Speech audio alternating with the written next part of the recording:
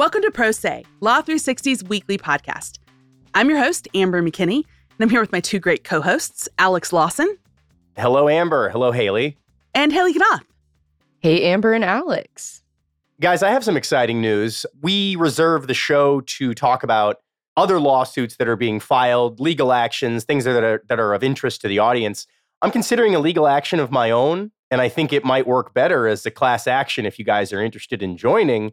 I am considering legal action against the Gregorian calendar itself. Oh, I like that. Okay. Intrigued. Who's the defendant in this case? Well, the calendar and and the people who enforce it. And we're going to work out the details. But the point is, my constitution, my body clock, call it whatever you want, it's ready to be done. But I wake up and I look at the calendar. It turns out there are several days left where there are work expectations of me. And I just, that's causing me irreparable harm. I need an injunction. I believe yesterday. Emotional distress, if nothing else. Mm-hmm. Yeah. I'm getting sick. I hope to keep that to a minimum as this is an audio format. But I really thought your angle wasn't going to be that we're near the end of the year and there's too much year left. I thought your angle was going to be those, every now and then you see those people who break out the math and talk about how if we just added the 13th month, they could all be even. What? Oh my God. I really don't want to derail us this early in the show. I've never heard that before. Yeah, there's some arguments. I mean, again, we're all too online, I guess. But there are arguments that if you add a 13th month, instead of each month being these irregular numbers, we could regularize it and make it make more sense, which I'm into. I don't want to add more. I mean, well, whatever. I don't know. It sounds like our class is falling apart. Yeah, it sounds like this is these issues are too individual. They're individualized. They can't get the class treatment necessarily. Not a lot of commonality. You know, guys, since we can't make this lawsuit work, let's talk about some other lawsuits that are making their way through courts. Good call. In today's show, we're going to do all hosts. We have 3 big news items to get into. And I just want to dive right into, something I love that I bring up on the show all the time, the Supreme Court. Got a big one that's just getting to the High Court that I want to talk about this week. The Supreme Court agreed to take up a dispute over the abortion medication mifepristone. It's setting up a battle over a lower court judge's controversial decision to block the U.S. Food and Drug Administration's decades-old approval of that drug. We have actually talked about this case before when it was making its way through the courts. If any listeners want to circle back to that and get a little bit more of the origin here, then we'll be able to go into. It was all the way back in March. It's episode 289. There's obviously been no shortage of abortion-related cases, reproductive rights-related cases that have been top of mind ever since the Supreme Court issued the Dobbs ruling striking down Roe v. Wade. But let's get reoriented here. What exactly are the broad contours of this case about mifepristone? Alex, you were exactly right to peg this to right after the Supreme Court handed down that controversial Dobbs decision that overturned Roe v. Wade. Right after that, anti-abortion groups filed cases over medical abortion drugs. The groups are challenging mifepristone, which was approved 23 years ago, so it's been around and approved for quite some time. The FDA has long said the drug is safe, it's effective, millions of women have used it, but the groups say it is in fact dangerous, and the agency basically never should have approved it in the first place. The justices said they'd review the case after entreaties from basically all sides. The FDA, the distributor of mifepristone, and an anti-abortion group all petitioned the Supreme Court. At the lower court, a Texas judge had effectively ordered a halt to sales of the drug and maintained some restrictions on access. That judge said mifepristone was, and this is a quote, ultimately starves the unborn human until death. So you can see that the language there was quite intense in that lower court ruling. Then the Fifth Circuit got involved and overturned a portion of that ruling. But its August opinion affirmed the judge's reinstatement of some old restrictions on mifepristone from before 2016 that undid several FDA actions that had loosened certain restrictions on the drug and extended sort of the age limit of gestation that it would apply to, a generic version of the drug, some other things that made access broader for mifepristone. In its petition for review of the ruling, the FDA said that the Fifth Circuit decision would impose an unprecedented and profoundly disruptive result. They said the lower courts and the Alliance for Hippocratic Medicine that's the anti-abortion group that challenged the drug's approval, that they haven't identified any other court decisions, quote, abrogating FDA's approval of a drug or limiting a drug's availability based on a disagreement with the agency's judgment about safety or effectiveness. So they are clearly highlighting here that this is unusual and unexpected, and the FDA says they shouldn't be able to do this. Meanwhile, the Alliance for Hippocratic Medicine said in its petition that the FDA, quote, disregarded law, science, and safety in pursuit of a political end when it approved mifepristone. Well, as Alex mentioned, there are so many cases like this out there, but why is this one, worth following? What are the stakes here? Yeah, I want to point out sort of two big stakes here and why we're flagging it on the show while it's sort of in early stages of its Supreme Court journey.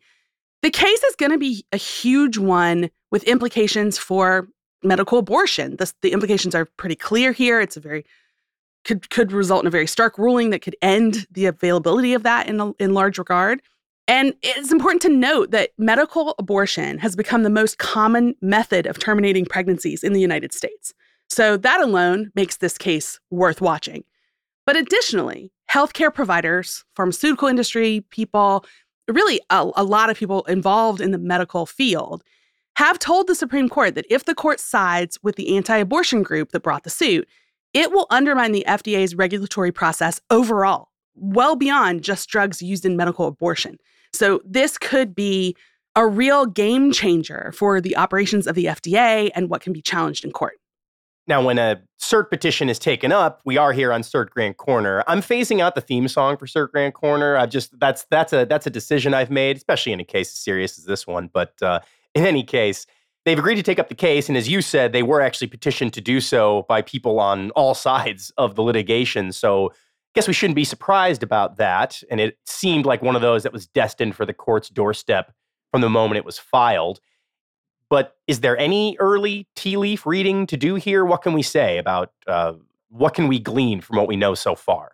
For the sake of the gravity of the case, I will allow that we won't have the Cert Grant Corner theme song this time. But this is an exception, not the rule, Alex. So well, we could have a meeting about that, I suppose. But yes. So for purposes of tea leaf reading, not a ton we can do at this early stage. I mean, it's just the cert grant.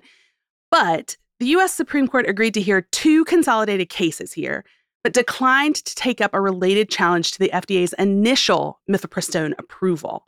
One high court watcher told Law 360 that's actually a good sign for advocates who want access to this drug to be widespread. And that's because the merits of the FDA's approval of the drug more than 2 decades ago will not be in question here. So that's a little bit that we can know at this very early stage. It narrows the scope a bit of what the Supreme Court will consider here. But overall, this mifepristone case remains really the most high-profile dispute over abortion access since we got that Dobbs ruling. So this is one that everybody should have on their radar in 2024. Yeah, I mean, if Dobbs was the end of, 5 decades of abortion jurisprudence, it was always going to open up a new phase. And now, I mean, it appears we are diving headlong into the new phase. So we will definitely keep an eye on it. I wanted to talk next about, we are back on the antitrust beat. Next week we're doing our year-end wrap-up, and I'm sure we'll do some Supreme Court talk on that. And I'd have to crunch the numbers. It feels like there's been an awful lot of high-profile antitrust cases. I guess we'll dig into that next week as far as trends go. But this week we are talking about the trial in the case brought by the game developer Epic Games, which prevailed in a closely watched antitrust trial against Google this week. It convinced a California federal jury that Google's App Store, known as the Play Store, functions basically as an illegal monopoly that jacks up prices for developers and snuffs out competition. The ruling is a huge defeat for Google, not necessarily in monetary terms, and we'll get to that in a second. But if it's upheld on appeal, this could transform Google's entire App Store economy. And the decision also comes down as Google is facing a slew of other antitrust lawsuits and other disputes that figure to heat up in the coming months. So the timing is also quite notable here. Alex, you're really right about how it does feel like this year has been sort of a deluge of antitrust activity. And to be quite frank, it's easy to lose track, especially since so many of the suits have been targeted against giant tech companies. So give us the rundown here. What do I need to remember? So we're talking about Epic here, and it was, honestly, as I was preparing it, it was very difficult to not snicker whenever I would write an epic attorney or an epic lawsuit, because my brain is poisoned from like early 2000s internet speak. But anyway, Epic Games is known, I think most people know them as the developer of the popular online game Fortnite. And Epic sued Google in 2020, alleging that the company has basically created a monopoly through its app store. As I said, that's the Play Store in Google parlance, which is effectively the only means through which to sell Android operating system apps. And Epic basically made this kind of surprising move to cut Google out of the revenue stream for in-app purchases. So like when you're playing the game and you buy a new weapon or a new skin for your character or whatever, that was going now straight to Epic instead of to Google. And Google booted them off the platform, and that was kind of provocative by design. And then Epic sued. And the key allegation here is that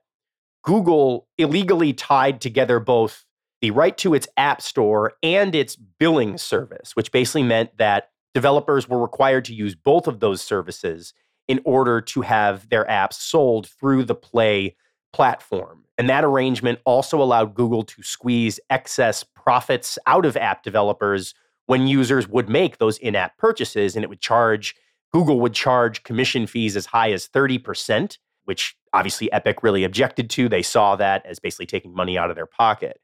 Epic also alleged that Google colluded with other developers to basically refrain from building any new app stores that could offer Android apps in a way that would have competed with Google, which would be in violation of the Sherman Act.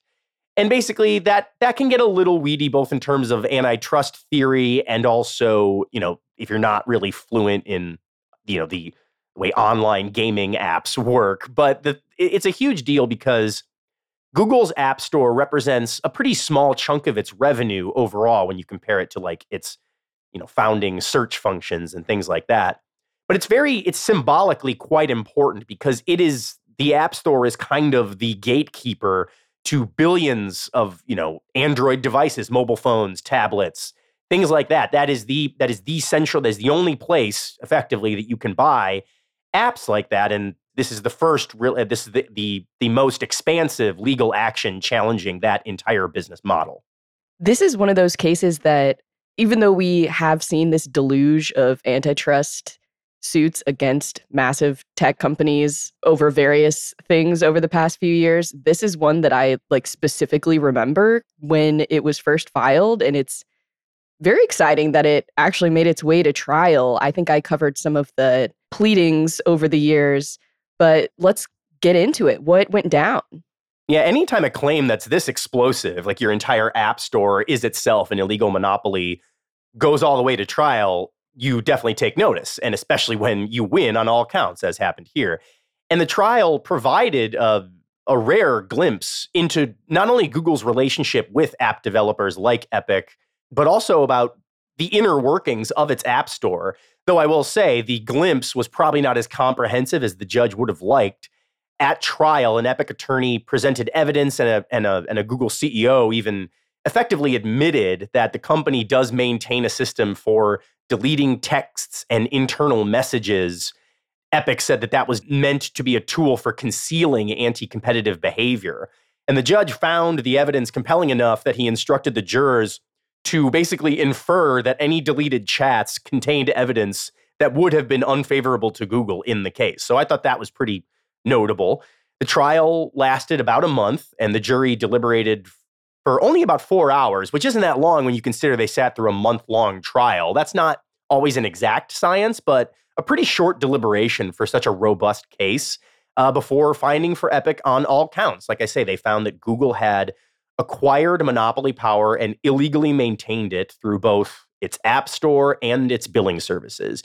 Google, for its part, has vowed to appeal, but it was a clean win across the board. So one thing I've noticed as we've been talking here is that, Alex, you haven't dropped any giant figures on us yet.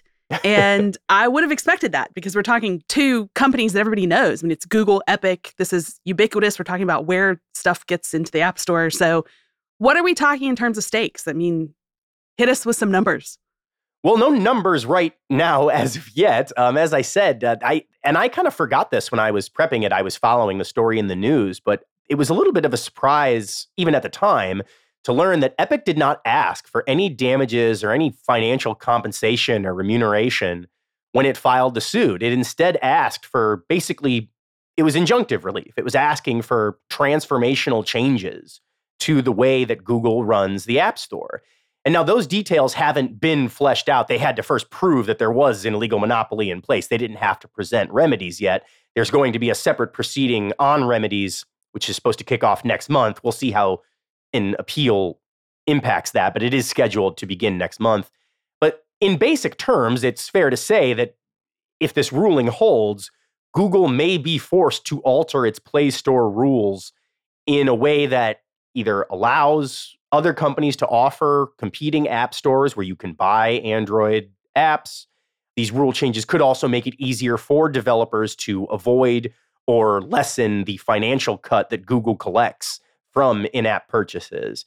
Now, this is also, as I said at the top, you may remember this is not the only current antitrust headache for Google at the moment. Like I said, they have vowed to appeal this case about the App Store, and that will be no easy feat. It is also currently defending itself against claims from the DOJ, the federal DOJ, and several state attorneys general in separate cases, one of which surrounds its search engine policies. And we talked about that several weeks ago with Brian Koenig.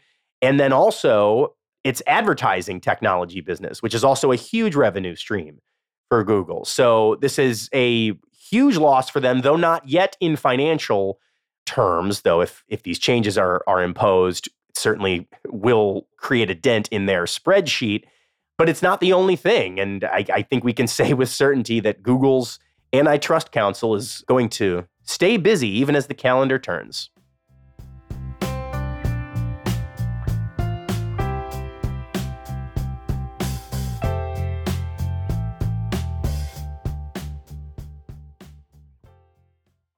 Returning to New York City next month, January 29th to February 1st, is Legal Week. It's the one week where thousands of legal professionals gather together to gain actionable insights that will help them restructure, rebuild, and reinvigorate today's law firms and legal departments. Featuring 4 days of tracks, masterclasses, keynotes, state-of-the-industry updates, and premier networking, Legal Week will bring together the entire legal community to tackle topics such as data privacy, discovery innovation, the future of legal AI, digital transformation, and much more. All of this will happen while offering deep dives into the latest legal technology. Secure your ticket today at www.legalweekshow.com.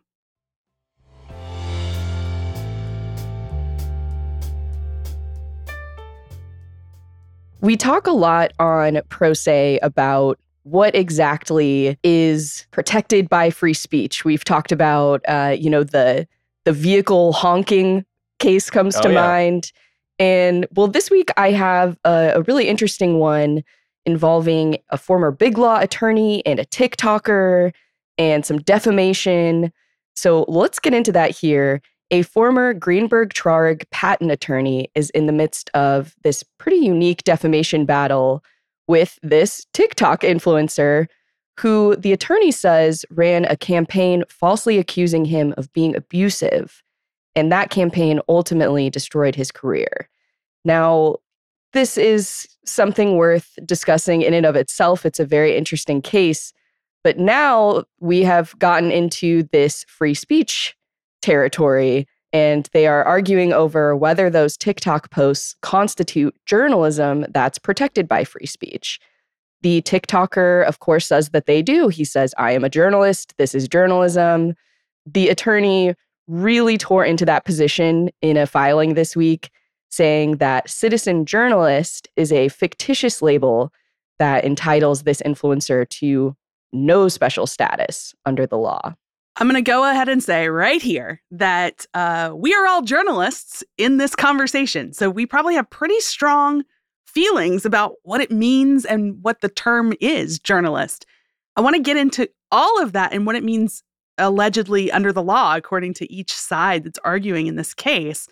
There's a ton to unpack. So maybe we start with just who's the attorney, who's the influencer. Let's get to know the parties here. Yeah, to your point, Amber, this underlying question here feels very much like an argument between two blue check journalists on Twitter that you're just like, I'm going to keep scrolling. Or an older and younger person, Law 360 employees at happy hour. I'm almost positive we talked about this a couple years ago, but in less stark terms. But yes, I take the point. Yeah. So the attorney here is Alan Kasanoff, and he was a shareholder at Greenberg Traurig until June of this year. Kasanoff filed a $150 million defamation suit against this influencer whose name is Robert Harvey. And Harvey has about 3 million followers on TikTok. Fun fact, he was also the former media director of a personal injury law firm. So he has a nice little legal tie himself. Flax strike back. Yes. Wow. We need to workshop a screenplay to accompany that incredible title. Anyway, all of this centers on Kasanoff's really messy divorce from his ex-wife, who has since died. And Kasanoff filed for divorce in May 2019, claiming that his wife had been abusive both to him and their children. And the court agreed and eventually granted sole custody of the kids to him. And there were a lot of terrible underlying, things that transpired during this horrible divorce case. Kasanoff says that his ex-wife was really mentally unwell and had harmed the kids in various instances. And earlier this year, she posted on Facebook saying that Kasanoff abused her and also that she planned to die by assisted suicide in Switzerland because she had been diagnosed with a terminal illness. Now, normally, we wouldn't want to get into the weeds on a social media post, let alone a social media post that is in the context of a very messy divorce. But this is kind of where this TikToker came in. Kasanoff, for the record, says that the post was pretty much full of lies. He had spoken with her doctor. She had not been diagnosed with any sort of illness. But following that post, this is where Harvey, the TikToker, came in. He published dozens of videos about the whole ordeal and accused Kasanoff of being abusive and using his leverage as a big law attorney to get sole custody of the kids. Harvey also told his followers to bombard the firm, as well as one of the firm's biggest clients, Samsung, with emails and calls and social media posts about Kasanoff, calling for his firing and resignation. So that was the whole campaign that he was referring to. Quite a lot to unpack there, and thank you for walking us through it, even though it's obviously some of that's like quite unpleasant to talk about. Let's center back on the actual case itself. I can glean from the sort of parade of unpleasant stuff we just heard about, but what exactly is Kasanoff alleging? It's a defamation suit, so we can probably intuit some of it, but what are the highlights there? Kasanoff claims that Harvey is just a guy who preys on vulnerable women, and he said that Harvey even allegedly helped his ex-wife write that Facebook post. And he says that Harvey made numerous defamatory statements about not just him, but also the judicial proceedings and the firm's involvement. He claimed that Harvey falsely said Kasanoff paid off custody evaluators and that the firm paid his divorce legal fees. None of that's true, according to Kasanoff. And, on a personal level, he says that these videos have prompted investigations from Child Protective Services. They've caused him and his kids a lot of emotional distress. And he said he's also gotten harassing emails, voicemails, and texts, even death threats. And ultimately, he was forced to resign from the firm in the midst of all of this. This story really is quite overwhelming. I'm interested in what the TikToker said was his involvement here. I mean, I think we sort of nodded up top that he is alleging that he's doing this from a place of being a journalist. Is that what he's saying? Yes, exactly. Harvey filed a motion to dismiss, and he, in that motion, called himself a citizen journalist and said that Kasanoff is just suing because he didn't appreciate his reporting, which, that's a position we as journalists are all very familiar with. But Harvey said that he uses his social media platforms to post video news content regarding specifically women who've suffered injustices in the judicial system. And he even described himself in this filing as the, quote, voice for women. So according to Harvey, like, this is his whole thing. This is what he does.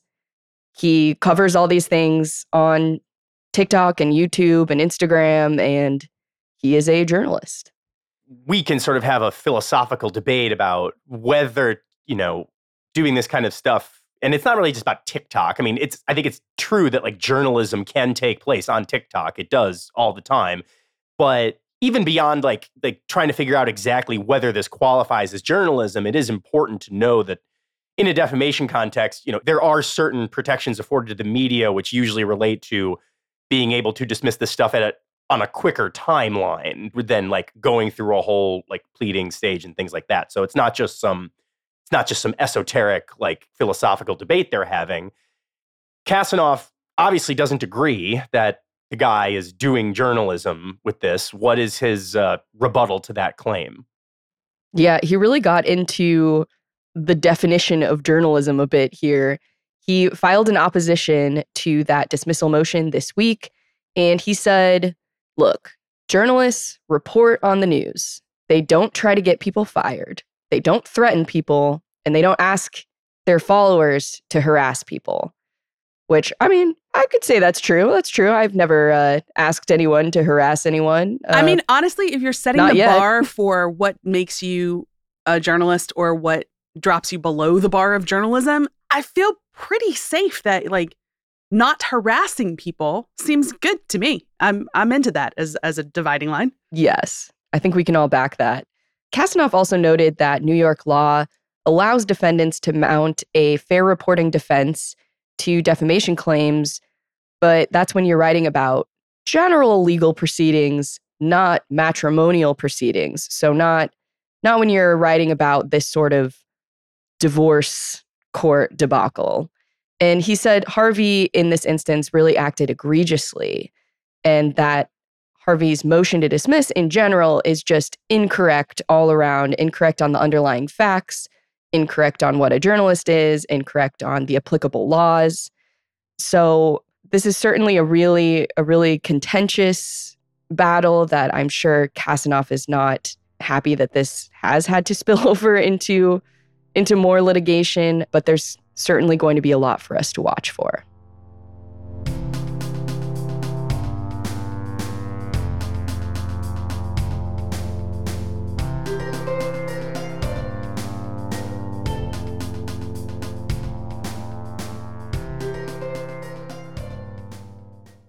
We like to end our show with something offbeat. And Alex, I know just from our production meeting and sort of our setup for this week's show, you have one I'm going to enjoy. Yes, thank you, Amber. We spend a lot of time, sometimes in this space, sometimes other space on the show, talking about the bar exam. Right now, I'm here to talk about the Bard exam, because we're talking Shakespeare today, folks. Alex! And specifically, yes, the Bard exam. Okay, wait. Yeah. Before you even get into it, and I can't wait to hear how Shakespeare is tying into us on a legal podcast. This is really going to make my day. This is Amber's dream. It is my dream. I would like to baseline it. Is everyone here Shakespeare fans? Yes, no? Oh, yeah. I mean, I was a high school theater kid. Who do you think you're talking to? Of course you were. Yeah, hey, come on. Haley, how about you? I feel neutral, I would say. I mean, I respect the works. I didn't appreciate reading them as literature in high school. I was like, these are meant to be performed, not read. I hear what you all are saying. Yeah, that's tied into theater and performed, not read. I hear all of that. I do want to disclose, because I am so excited, I'm almost vibrating, Okay. that I was only in college for 3 years, but I took 7 Shakespeare classes, you guys. Wow. Let's get into whatever this is. Man. Did you basically minor? Yeah, right. I mean, unintentionally, kind of. Holy smokes. Should have declared that. I had one every semester. Wow, just you're like the Cal Ripken of taking Shakespeare classes. Just every semester showing up for Shakespeare class. Okay, they were great. We'll return to that in a moment, but it will surprise no one to learn that obviously, this is the legal profession is largely a writing one, and the references to Shakespeare pop up all the time, whether it be in legal briefs or in judicial rulings, things like that. And this week, we are talking about a case, an environmental case brought by the Michigan Attorney General, who is trying to shut down a natural gas and oil pipeline that traverses the Great Lakes. And right now, they're at the Sixth Circuit, and they're fighting over a pretty weedy issue over the venue for the case, whether it belongs in state or federal court.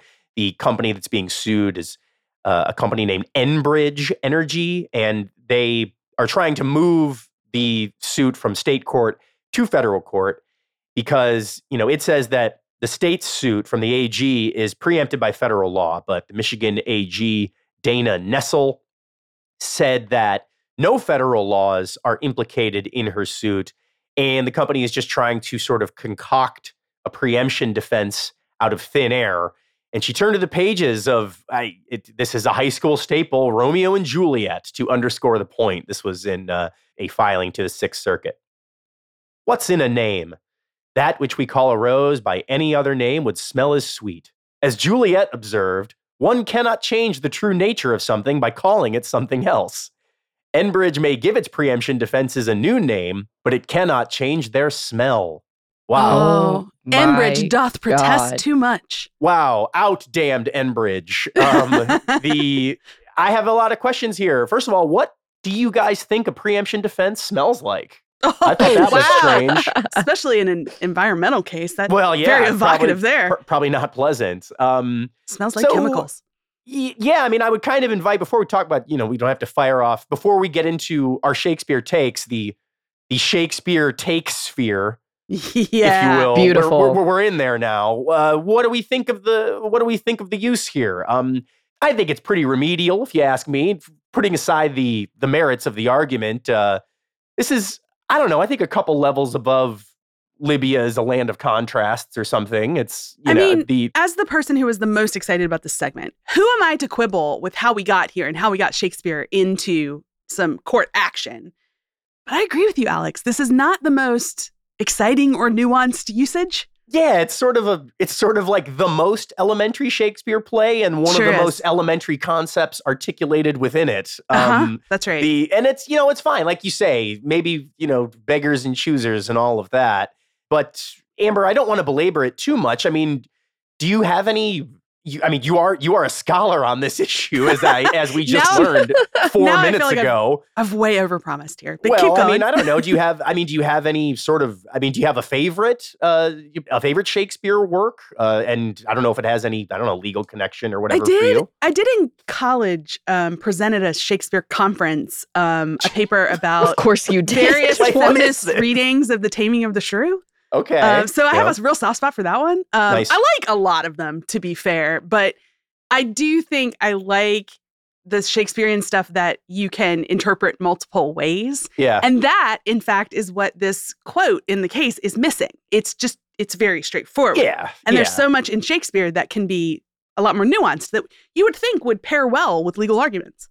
Yeah, it's true. I'm a fan of Taming of the Shrew. As I said, I was a theater dork, and I did a bunch of plays in high school and community theater as well. I only ever did one Shakespeare play, and I was always sad. Which one? Midsummer Night's Dream. I played Nick Bottom. Solid. That's pretty standard high school fare. I was always sad. I always wanted to do more.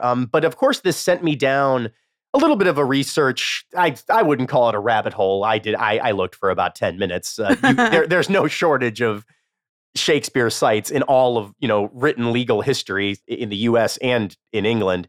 One of the things that, it pops up a lot. I wanted to highlight one of my favorites from just a couple of years ago. This is in the US versus Bari. This involved a case. There was a man who was convicted on terrorism conspiracy charges and served, and it was related to circulating propaganda and literature ahead of the terrorist attacks on U.S. embassies in 1998 in Africa. And then in 2020, this guy's sentence is winding down. There's just a month or so left on it. And he asked the court for early release because COVID was sweeping through the jails, and he was older, he had asthma, he was obese, he had other comorbidities. And that request was granted, by Judge Lewis Kaplan, who invoked the famous quality of mercy speech from The Merchant of Venice, where the heroine Portia is actually masquerading as a lawyer, and she is asking the moneylender Shylock to show mercy to the titular merchant Antonio, who's defaulted on a loan. And that one, I won't read the whole passage, but that talks about, the power of monarchs. And it says, his scepter shows the force of temporal power, but mercy is above this sceptered sway. It is enthroned in the heart of kings. It is an attribute to God himself. And earthly power doth when show like gods, when mercy seasons justice. So the judge said, the earthly power of the United States should allow mercy to season justice. This is very evocative writing, the idea that you mete out justice, that doesn't mean you rule out mercy. So the guy was given an early release for that. Alex, can you read Shakespeare at the end of every pro se? I really like it. I even bungled that one a little bit because it's very difficult to. I'm not gonna redo it because you see it warts and all here. I'm very out of practice delivering the bard. Certainly when it's written in iambic, but.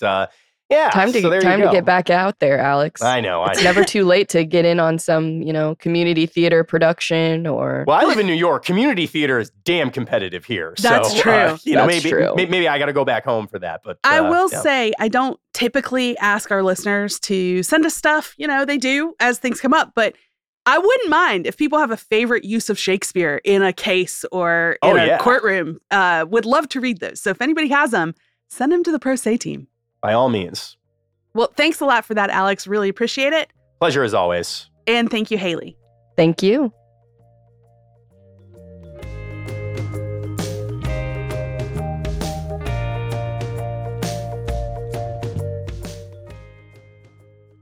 We'd also like to thank our producers, Kelly Marcano and Stephen Trader, and many contributing reporters this week, Jake Marr, Dorothy Atkins, Bonnie Esslinger, Matthew Perlman, Joyce Hansen, and Teresa Schleep.